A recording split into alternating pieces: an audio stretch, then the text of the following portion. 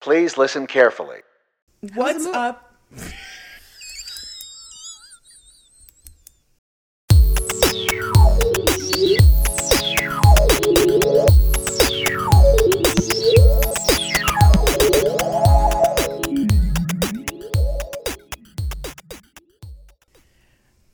What's up, sisters? Welcome back to another episode of Everyone and Their Sister, the podcast that is just like listening to your friends talk about something you want them to stop talking about. I'm Christina. I'm Natasha. And I'm Stephanie. All right, today our episode is all going to be about the best food on film. So, you know when you watch something, usually an anime, and they bust out some food that just looks so good you wish it was real and you could wish you could eat it right then and there? We're going to go run through all our favorite foods. There's definitely going to be a lot of anime, definitely a lot of K-dramas. There is some good food shit out there. But before we get into our main episode, this is going to be our last episode before we take a little bit of a summer break. It'll be anywhere between 4 to 6 weeks because we're still not being paid to make this show. So we'll take as long as we feel like. And at the end of the episode, I'll announce hopefully what will be our exciting return episode when we come back around mid-August, maybe late August, depending on how things shake out. So since we are going to take a little bit of a break, guys, what are your plans for while we blissfully don't have to record an episode with each other for a couple weeks? Let me just make the sound effect. Oh, God. She was so proud of that. Are you going to be drinking for the next 6 weeks? We know she will be. Non-stop? I mean, I don't have any alcohol on me, actually. But I think we know what my main plan is. I think we all have. I guess moving is one of them. But I was thinking our summer pool house. Yes, just like last year. We all went on vacation together just for the excuse to spend 5 days in a pool. And then we're like, I know, we'll say it's for the podcast. And then we did an episode about it afterwards. It's absolutely what we're doing again this year. Yep. Yeah. I feel like this place might be even better. I don't know. Whoa. Speaking that out into the universe. Okay, well, that was a pretty nice place. Our last place that was technically in an orchard, which is beautiful, but there were a lot of fruit flies because fruits. And I will never forget those fruit flies being the bane of my existence at night. And there are never any bugs near lakes, so I'm sure we'll be fine. Listen, we're not like right on the lake, right? We are not. We are. I think that's my favorite thing. So we decide whenever we like to go on vacation, we're like, I know what we'll do. Let's, find a place with a pool instead of a lake. One, during last year was because pools are way more isolated. So we didn't have to worry about would there be other people on there. It was just easier for us to get around. So we found a really nice house that was in an orchard. So it felt very cottagey. This time the pool was so good from last year. We're like, okay, the pool is the number one thing. We have to find a place with a pool. So we looked for places with pools in like cottage country areas. We found a great one. The pool is heated, so we know our asses will be there from morning, let's be real, early afternoon for when we wake up, to the end of the night. Like, that's the goal. We like it. The place looks nice, good bedrooms, great pool, amazing backyard. We're all really excited. And then I think after we booked it, I went looking on Google Maps, the actual area, just to sort of like see what was around. And it's in like it looks like it's in a suburb. It's in like a row of houses. So we basically just booked a house. It's a house that could be fucking anywhere, but it's in cottage country. So that's what we're going with. Plus, there's going to be like the crazy shit around that's in cottage country, like that random pie store, a weird antique shop, probably, There's definitely a Kawartha dairy ice cream somewhere. Yeah, it's like on the way. Perfect. I know. And while we're at that pool, I will be reading Ice Planet Barbarians numbers maybe 4 to 18. I don't know how many there are, because that's the journey I started this weekend. Surprise, not bad. I have loaded up on books, and my reading vibe, I'm worried hit too early this year because I'm in the middle of it right now. I've gone through 3 books in the last 4 days, and I am concerned that I'm going to be booked out by the time we get to our trip.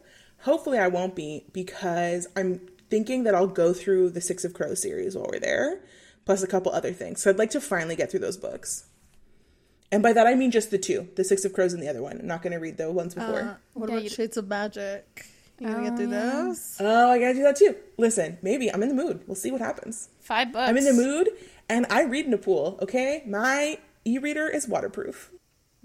True. I feel like I might, like, I know, so spoiler, there might be maybe a podcast episode somewhere about Fear Street. I don't know. Who knows? Shh. But I just downloaded, like, I want to say 50 books from the Fear Street series. There's the original Fear Street, there's a new Fear Street, there's, like, the Fear Street saga, which was my favorite when I was a teen because it was, like, the historical Fear Street. We know I'm a historical bitch, so that's obviously on my radar. So I'm like, I might be rereading all of them because I don't remember reading all of them originally. I probably didn't. Like, you know how it was when you're a kid. You go to the library, you borrow whatever the fuck was on the shelf. And you know what? That's why those books worked. Like, those scholastic style books. Because, like, you didn't have to read them in any order. You just read them as you got them. So what I find funny about that is because if last year is anything to go by, this is how this is going to go down. You're going to be... There's no hot tub at this place, right? Yes. So there's no hot tub. So there's no way for you to literally boil yourself alive. But you're going to be on a pool floaty, bag of spicy dill chips in your lap, reading this historical saga. Yeah. Or my magic masala Lay's chips. They're good. I'll bring some. And on that note, let's get into the best food on film. Steph, what came to mind for you when we talked about this? Sorry, not just film. TV. That's what I mean. Or comics. All right. Ooh, okay. I had not thought of, like, illustrations. So I'll allow it. Well, as we know, last year was my discovery of K-dramas. And I'm pretty sure I've talked about this before, but watching K-dramas for the first time, I was taken aback by the fact that food is such a big focus and that they show the food in such loving light. People have meals, they have conversations, they're at the restaurants, they're drinking beer, they're having a great time. And then I'm like, no Western TV show does this unless I am missing out. But then I'm thinking, no, I don't see many scenes of food being had constantly. And then I looked it up being like, why is that? And someone said that they are like, food is a high focus on K-dramas because the plot is so long that they have time to focus on it. And the only way for a character to, like, speak their feelings is through a meal. And I was like, I don't know if I believe that. But K-dramas are 16 episodes, full hour length. So it's possible that is a reason. I don't know, Nat, you can probably chime in here. So this is like, I watch a lot of anime and K-dramas, obviously. I find that it is consistent across the board for, like, Asian television or film. I just think, like, food is just such a huge part of life, and, like, it's just a vibe, if you know what I mean. They enjoy like, food. Like, that's the main... Yeah, like, there's a thing about food in, like East Asia. I mean, like, you'll see it in, like, Indian stuff too, but, like, it's not quite the same. It's in Indian, I feel like it's more comfort. In this one, it's more about, like, the display and the look and, like, obviously the taste is part of it, but, like, it looks as good as it is to eat. And there's just something about that in K-dramas and animes that when you see it, like, you can feel the steam coming off of things sometimes. And I'm like, I am shook. Like, I'm so hungry watching this. I've watched so many, like, cut together clips of, like, particularly from animes with someone, like, cooking food, and it's so romanticized, and, like, I love that about it. That's, I think, what immediately makes me hungry, and I think, to what you're saying, you see it a lot outside of, like, English Western food, that they just have, like, a different relationship with food, and it's so much more a part of their identity that when they do show it, it's like, it's as important as the characters. It's because it would feel weird if these people didn't have eating as a big part of their lives. Yeah, like, I feel like half the things I know about, like, Korean culture came from food. Part of it, like I just, like, the things that I know, like they're, I don't know what it's called, I can't remember the name in Korean, but it's like this, like, the garbage pail thing, but it's, like, literally all the leftovers in rice in a bowl. That's my favorite thing to make now. Like, when I have, like, leftovers, I'll just do that with my own rice too. It's so freaking good. So my pick was Crash Landing on You, which I know no one has watched here, but I think it's good. Brief plot synopsis, just so you can get a feel. Yoon Seri, I believe that's how you pronounce her name. She is like a boss bitch CEO. She has her own company. She's running shit. And her favorite pastime or activity is to hang glide. I believe that is what it's called. With like a parachute. I believe that's what it's called. So one day she's doing that as her hobby. And then a storm happens. And she crash lands into North Korea. So stupid. Crash lands in North Korea, and then she runs across this man, Captain Ri, sure, yes, beautiful man, who saves her, essentially, brings her back to his house, and tries to pawn her off as his fake fiance. Because what is a random South Korean girl doing in North Korea? People would know. But the first introduction to him, she is us, right? She's like, I'm hungry, I'm tired, do you have coffee? Like, I need something. So he, out of the graciousness of his own heart, makes her noodles by hand. And there's like a good, I want to say it's a 5-minute sequence of him just making her this meal. He's like cutting up all the vegetables. He's boiling the water. He's cooking his noodles. Then he like beautifully places it on a plate, and then she comes in and eats the meal that he prepared with his hands. And also, so food is a rare resource, we want to say. So a lot of it, he's giving her the good shit. He's giving her some good meat, all this stuff, and then that's your first introduction to them. And as we know, he cares about her, so he gave her food. So like, of course they're gonna fall in love with each other because he loves her that much to feed her. And over the course of the series, they have nice meetings together. They talk about, there's like hot pot, which I didn't know what that was until I watched this. Yeah. They grill meat over like makeshift fire because they don't have a thing. Kimchi is a big thing because all the like women in the village are like, we make the best kimchi in North Korea, blah blah blah. So you see how they make it. Spoiler, somehow they both get back to South Korea. I'm not gonna say why. Then they have soju together, and then things get wild. And by wild, I mean they share their feelings for each other. And like I basically. Oh, and then there's another. They have a cute date together, and they're showing you fried chicken that looks delicious. So every time I watch basically any South Korean show, I need fried chicken, and they have a nice beer together, and it looks delicious. And then after their date, she's so tired from eating that great chicken, she falls asleep on him. And as we know, that's the epitome of a romance in a K-drama. Oh, Steph. I know. I'm not saying it's good. I want to talk about one thing that you've said that I find very hilarious. You're like, as we know, food is scarce, which is your way of trying to avoid that food is scarce because it's rationed out, because this whole story takes place under a ruthless dictatorship. But they never get into that. So I'm like, is it a full fake North Korea, or is it a fictional North Korea? It's unclear to me what that actually is.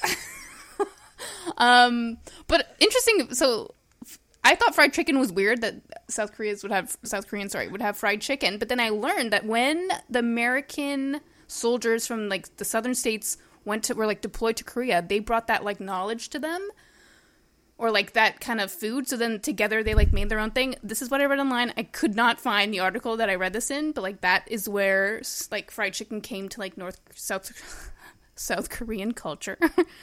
And I thought that was really fascinating. It is fascinating, isn't it? And I guess there's more like crossover than I think. Because fried chicken is really popular in South Korea too. Like it's so like they have full shops that are just like fried chicken. That's it. Which I was like, that's so weird. But then I was like, no. But then I was like, in my mind, they're obsessed with Western culture. They enjoy Western culture, so like I can see how it would have been there. But no, actually, they made it themselves from their whatever. Yeah, I think that like when you take a look, there are a lot of cultures that have like really similar foods that maybe like they've had for so long. They had it before they ever met. Like everyone has their own version of like questionably fried dough stuffed with meat. Yep. Or potatoes, just some variation of that. But I could see it being like, yeah, you have a bunch of American soldiers that are over there. They want to eat food from America, even though they're in another country. So a bunch of people figure out like, oh, we can make fried chicken, and then it becomes popular widely. I think it's very interesting when the reverse happened, where Middle Eastern food got really popular in America because so many soldiers had been over in Afghanistan doing horrible things, but got but apparently really loved the food and then created a demand for it back home. You know, truly. Food and war, man. Yeah, I mean, it goes together, I guess you would say, somehow. I love that this is coming from your pick. Yeah. There was one meal I wanted to... Oh, not one meal. If you're, like, into coffee, so they have to do it the old-fashioned way, so he has to grind up his beans, he puts it in. It's like the hipster way of making coffee right now. But there's, like, again, a good 3-minute full shot of him making his coffee. So grinding the beans, putting the filter in, wetting the filter with his boiling water, putting in the coffee, and then... What is that called? Do you guys know? What is drip that called? Coffee? I guess it's drip coffee, but, like, hipstery, if you know what Where I'm saying. you put it in, like, I think it's like Yeah, when you put yeah, in, like, a cylinder thing. Yeah, Yeah. it's drip coffee. But he's like putting together the coffee because she's craving coffee, but they don't really have it there. Romance, guys. But as we know, so as in conclusion, food in this drama is a way of showing how much they care for each other, which is all meals at the end of the day. Food is a love language. Food is my love language. You make me a meal, I'll eat it. That actually relates to my pick a little Oh, bit. look at that segue. Great timing. Nat, Yeah. what's your pick? So I thought I was gonna do like an anime. I thought I was gonna be like really typical, like, I don't know, I'll pick like Food Wars or something, or I'll pick like a studio, I think it's pronounced Ghibli, whatever. Like a Studio Ghibli movie, like Spirited Away is famous for its like beautiful foods. Like even I want to eat meat when I watch Spirited Away, which is saying something. And it's just like, it looks so good. But I decided to go with a webtoon / comic that I very much love. It's probably one of the only ones that I've actually finished completely. Like I read the whole thing. The whole thing is based on food. It's called Gourmet Hound and it's by Lee Hama. Wait, can I interrupt you? Yeah. A webtoon is what exactly? Is it like a web comic? It's literally a webcomic. Like a YouTube video kind of thing? Okay. No. Does it come out all the time? Like once a week? It's like it's a YouTube web graphic video. novel. Yeah. Like here. It's literally on my phone. And Oh, I thought it was scroll. a video. Okay. No. No, it's literally like reading manga, but like in full color usually, and like you just scroll through it in like chapter by chapter or whatever in one app. I got it. So, this webtoon, done manga anime style, it's beautifully done. It's not the prettiest food I've ever seen, but it looks real, like it's made me very hungry. And the whole premise of this comic is it's about this girl named Fuji. I actually don't even remember her first name. Her last name is Fuji. I can't remember her first name. Forget it. Lucy, I think. Lucy, yes. Her grandmother dies, and she comes across these two people that own a cafe called Gourmet Hound, and she finds out that they used to work at her grandma's old, like a restaurant beside her grandma's old cooking school or whatever. And so she's like, oh my god, I can use them to find this taste that I've been trying to chase the last time I was at that restaurant before my grandmother died. So this whole comic is essentially about her trying to find that taste again, that taste that she loved so much that reminded her of her grandmother. And this is why, again, food represents love, but like the whole thing is her finding down these, like hunting down these different chefs that used to work at this restaurant before it closed. And so there's like 10 or 20, 10-ish chefs or whatever that she chases down. She eats each of their food. She samples it. She finds them in different places. And it's not just like, oh, like they went and became a chef to a totally beautiful, like 5-star restaurant, whatever. Some of them, like one of them is like a TV host and judge for a baking competition, which is freaking hilarious. And then two of them obviously run this restaurant. Another one runs a rival bakery, by the way, a rival bakery to their enemies to lovers. So one of the actually one of the Gourmet Hound owners. Okay, there's the one Gourmet Hound owner who is like her love interest, and then there's who she calls Gramps because he's got gray hair.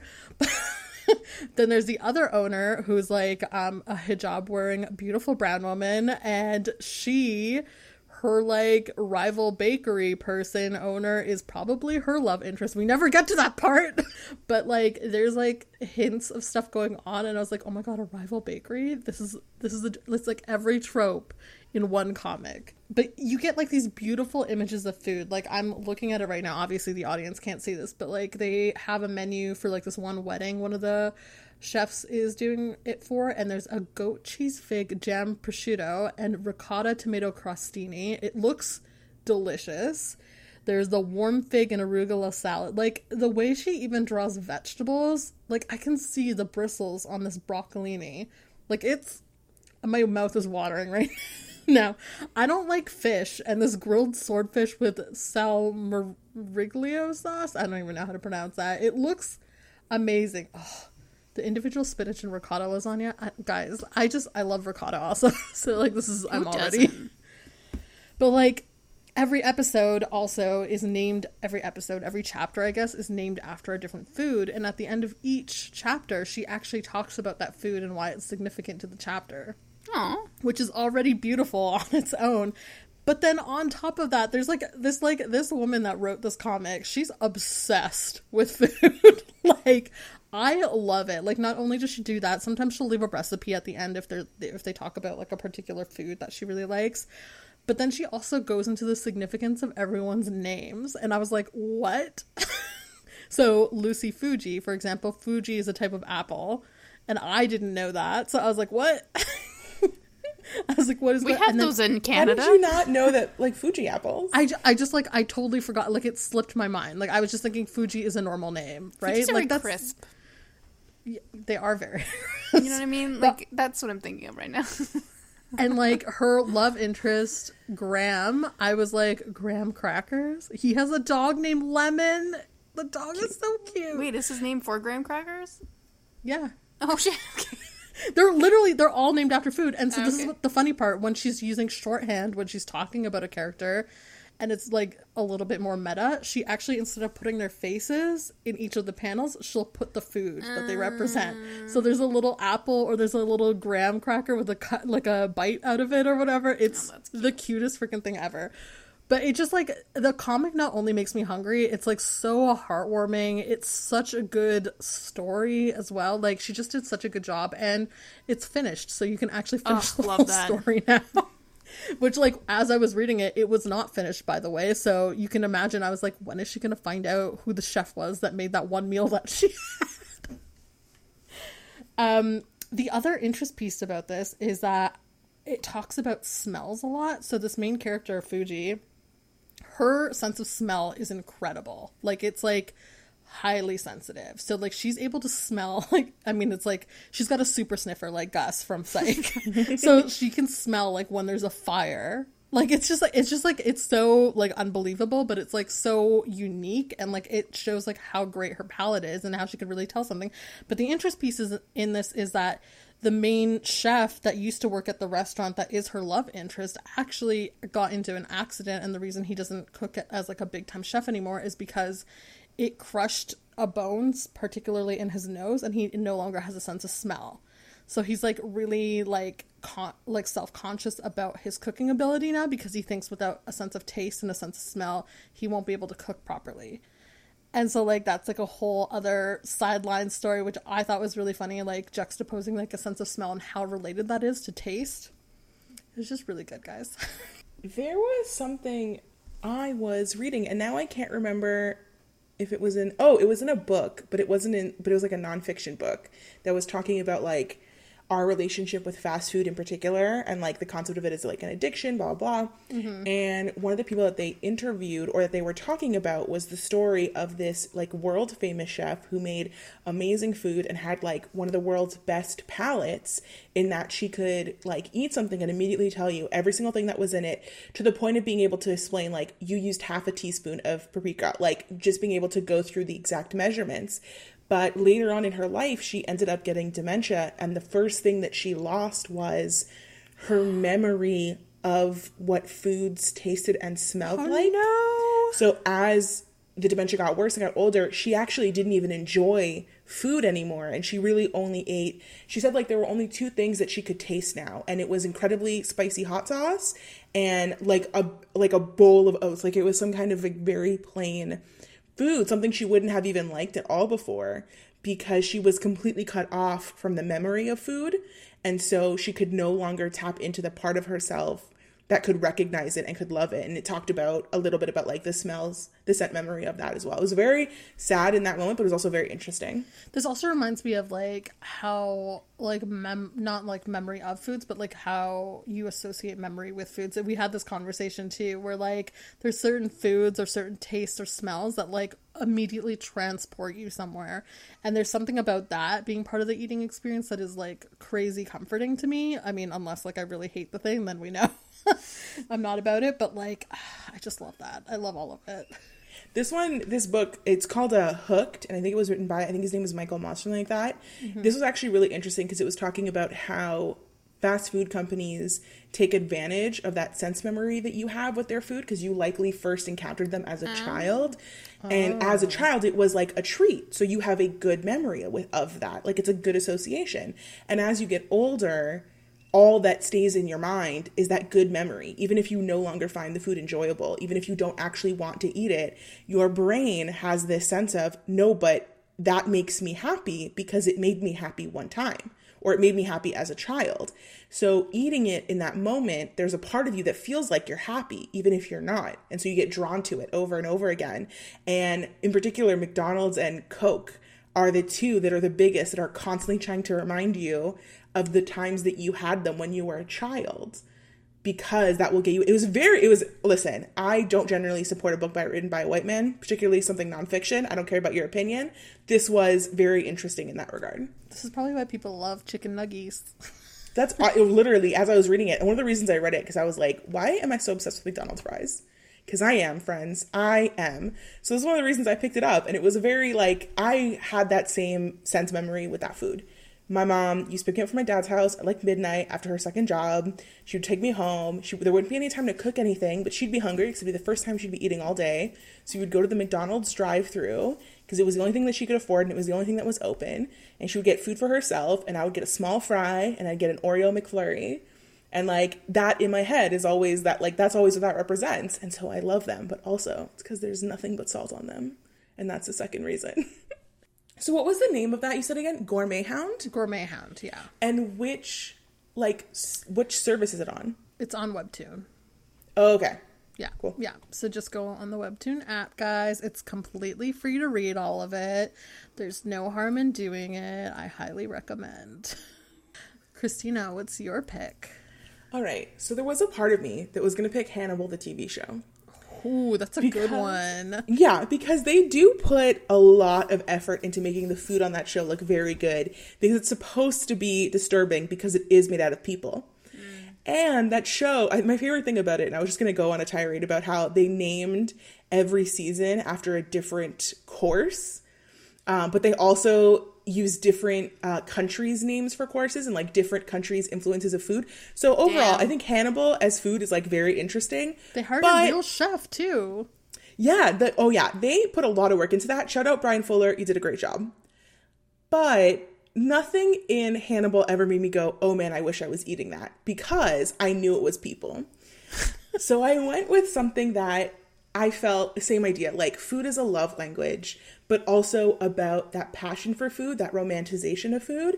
And one of the few North American pieces of media that I think romanticized food that way was Chef, the 2014 movie with Jon Favreau and Sofia Vergara, and like Robert Downey Jr. was also in it, and like a bunch of other people. Oh, the fact that you haven't seen this is even better, because you have to watch this show, or this movie, I mean. So the plot is that there is a chef named Carl. We used to be based out of Miami, and he's the head chef of a restaurant now in LA. And when he was younger, he was considered one of the best chefs. He was like a star on the rise. People loved his food. He was unique and different, and everything about him was great. And so eventually he gets into business with Dustin Hoffman Jr., who runs this restaurant that is all about Jon Favreau's Carl's food. And what has ended up happening is that the point of the restaurant, like any restaurant, is to make money. So the meals on the menu are things that he's been making for years and years and years. And there's no passion in it anymore. So when he goes to try to make changes, because his life at home is falling apart as well, he's divorced from his wife, who is Sofia Vergara. He barely sees his son. And when he does see him, they don't really connect with each other. He is feeling like listless and he doesn't know what he wants anymore. So occasionally he'll get really passionate about food and he'll want to make something beautiful. Like at one point in the movie, he's at the market and he buys an entire pig. And you see him like taking the pig down, putting it into parts, explaining what each part is going to be, all the different meals they're going to make out of it. And I found that was like also something that was really enjoyable to watch because it's showing, I think when you're talking about food, you have to also show like this is what it came from. Like this was the animal, but here is how it's used, like respectfully and with love and with passion. And so he talks about like all the ways that they're going to use it and all the different foods are making, and it sounds delicious and it sounds amazing. And then Dustin Hoffman Jr. comes in, he's like, but people don't want that. People want ahi tuna. They want your fucking lava chocolate cakes. Like they don't want something new and different. They want the stuff that they know about from you. So one day a restaurant critic goes to the restaurant and fucking blasts him. Because he basically says, this is uninspired. It's not even that it's bad. It's that it's pointless. There's no reason to go here. There's no reason to eat this. This is a man who had so much potential and now has nothing. And Jon Favreau becomes a fucking mess. His son signs him up for Twitter so that he can show him what people are saying. And in like a drunken stupor, or because he doesn't understand, it's because he doesn't understand Twitter. He thinks he's sending the critic a message telling him to fuck off. And I dare you to come back to my restaurant and I'll give you a real meal. And that's the whole thing. But he put it publicly because everybody could see it because he couldn't DM the guy. So now everyone knows that they're fighting and they're like waiting for the second review because the reviewer's been invited back to the restaurant. So he plans a menu. He's going to serve this reviewer. He's really excited. Dustin Hoffman Jr. again is like, fuck off. Absolutely not. You can't make this. Who cares what this man says? You're going to make the good menu. And so Jon Favreau quits. He leaves the restaurant. Someone else makes the menu. A series of events happens and people find out that he's gone off the rails. There's like a YouTube video of him freaking out. And he just realizes that like he needs to do something different. And he ends up getting a food truck. And he picks up the food truck in Miami or something like that. And he makes a decision that from Miami, he's going to take the food truck on a road trip back to LA to figure out what he wants to do. And his son comes with him because it's also like a story of them spending time together and like teaching his son how like the food industry works and like showing him what he's passionate about. And one of the chefs from his old restaurant comes with him because he would much rather be working at a food truck making good food that people like. And he goes from Miami, he goes into Texas, he goes to New Orleans, and along the way in every state that he's in, you see the little things that he picks up from each one of them. So like when he goes to Texas, he goes to an actual barbecue place that exists right now, and they show the like slow cooking process, and he shows them like, this is how much we love our meat, and like this is what we do to it, and they eat it and they become inspired. So they make sandwiches out of that like beef brisket that was made, and they sell it in the food truck. They go to New Orleans, they make beignets and po' boys, and they go around and they try different ones. And at every point in time, there is a love affair with these foods. It is all about how these like simple street foods like Cubanos and beignets and just brisket sandwiches are everything. They are life. The one piece of dish in this that makes me the most hungry is at one point he's making a grilled cheese for his son. And Roy Choi was his, like, the food director on this, like a famous chef that like came on to give them information about the food. And there's a video of Roy Choi showing him like how he should make the sandwich. And he's like, no, you're making love to the grill. Play it like you're a DJ. And like you see him like walking through the steps, but this grilled cheese this day looks so beautiful. There's like 9 different kinds of cheese. I was like, if I was this kid, and the kid complains about the food at the beginning because he's kind of like a little bit of a spoiled bitch. And every time I'm like, sir, absolutely not. I would cry for that grilled cheese. And it's really interesting as well as an allegory for Jon Favreau's actual career. What he has sort of talked about it, and a lot of the thing that people have taken up from it, is that he made all of these big budget blockbusters for Disney. But it's kind of like a 3 for you, 1 for me kind of thing. Like, he made all of those big budget blockbusters, some of which he probably didn't care about and didn't make them the way that he actually wanted to make them, so that he could then go back to basics and have the money and have the name to do something like Chef and go back to the idea of like street food and just go back to like a nice small indie film that is about the love of making a movie, the same way for Carl it's about finding his love for food again. But does he make a lot of indie movies? Or is this his He only doesn't. one? I'm like looking. I'm like, this is Iron Man, The Mandalorian, Like, Lion King. did he do all those big movies to make the one indie movie? I don't think it was like a specific thing of like, oh, I'm gonna go, because again, speaking it back to like the restaurant thing, I'm not gonna go work for a fancy restaurant so that one day I can own a food truck. It was, I'm gonna work for a big fancy restaurant, I'm gonna make big blockbuster movies because I think that's what makes you successful and that's what you should do. But the longer you do it and the less control you realize you do, you then need to go and do something for yourself. And that was Chef for him. And that was Chef. No, but if you watch it, I think like you'll see how this is this is a love story. It's a love story for food, and I think for him it's also a love story for like the act of making a movie, because as a movie, it's very good. It's very condensed and tight, but it is romanticized, I think, in the same way of like having a passion for something and wanting to get back to the roots of it. It's a very good movie. Highly recommend. Will make you hungry. I just like, I don't trust I don't trust like white food movies. You know what I mean? Like, I haven't watched, what is it, Julia and Juliet, whatever that film is. Julia and Julia I think is a little different because I feel like that one's not really about the food. Chef is about the food. It's also worth mentioning that like, okay, Jon Favreau is white, but the food is not white. The food is very much Cuban, Latin American based. One of the main chefs, like one of the stories lines that happens is the food truck that he gets is like fucked up, and he's got to clean it out and he's got to repair it and get a bunch of new stuff, and he's got to at one point get a new grill into the van, and he can't lift it by himself, and there's a couple of like workers that are there, and the sous chef that now works for him, they both know how to speak Spanish because like they grew up in Miami and Cuba, but the other guy is like actually Mexican, and so he is like, listen guys, if you can help us put this thing in the van, we'll give you beers and I'll make you sandwiches. And they're like, but will it be good though? And he's like, no, it's the best sandwich you'll ever have in your life. So he sends Carl on his way to go pick up shit for the sandwiches while the guys help him get the thing in the truck. And then there's this whole like 10-minute scene about him marinating the meat, and he's using oranges. And again, he's making cubanos, which are the best sandwich in the world. And like the way that you butter the bread for it, and they make sandwiches for all these guys. And like they have cervezas and it's like a whole thing. And it's the culture around it is the culture of like food in New Orleans, and it's the culture of food in Texas. So it's still by a white man, and Scarlett Johansson is in the movie for 5 minutes, and I still don't understand why some people really like her. Like Jon Favreau loves putting her in the movies. So I'm like, why are you friends? But otherwise, the movie is much more Latin inspired than like pure white.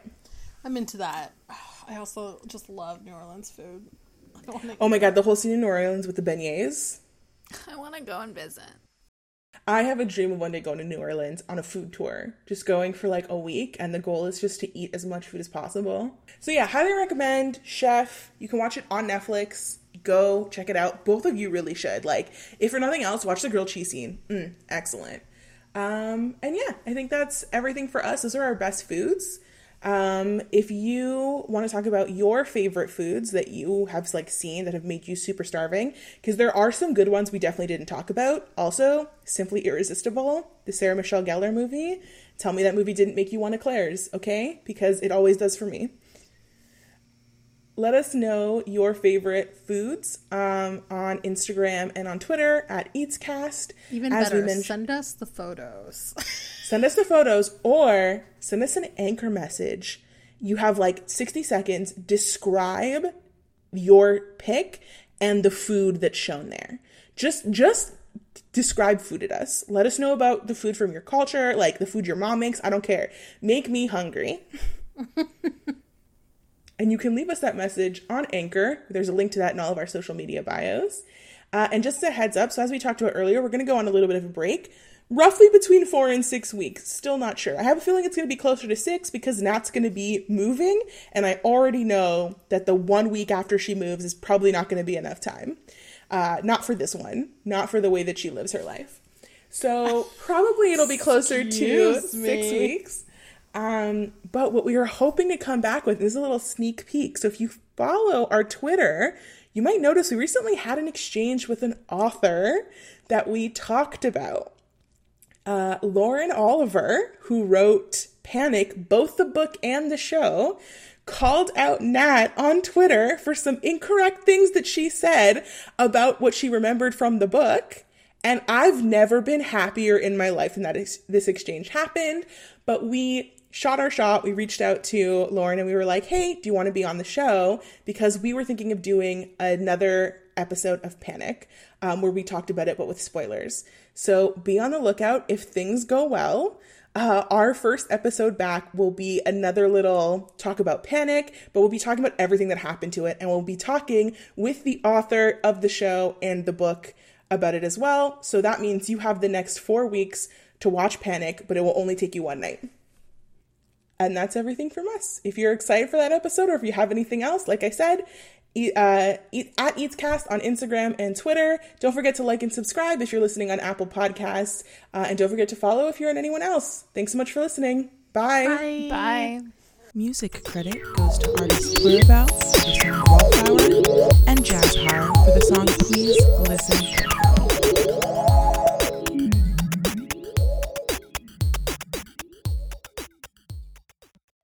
Wow, the dead air after.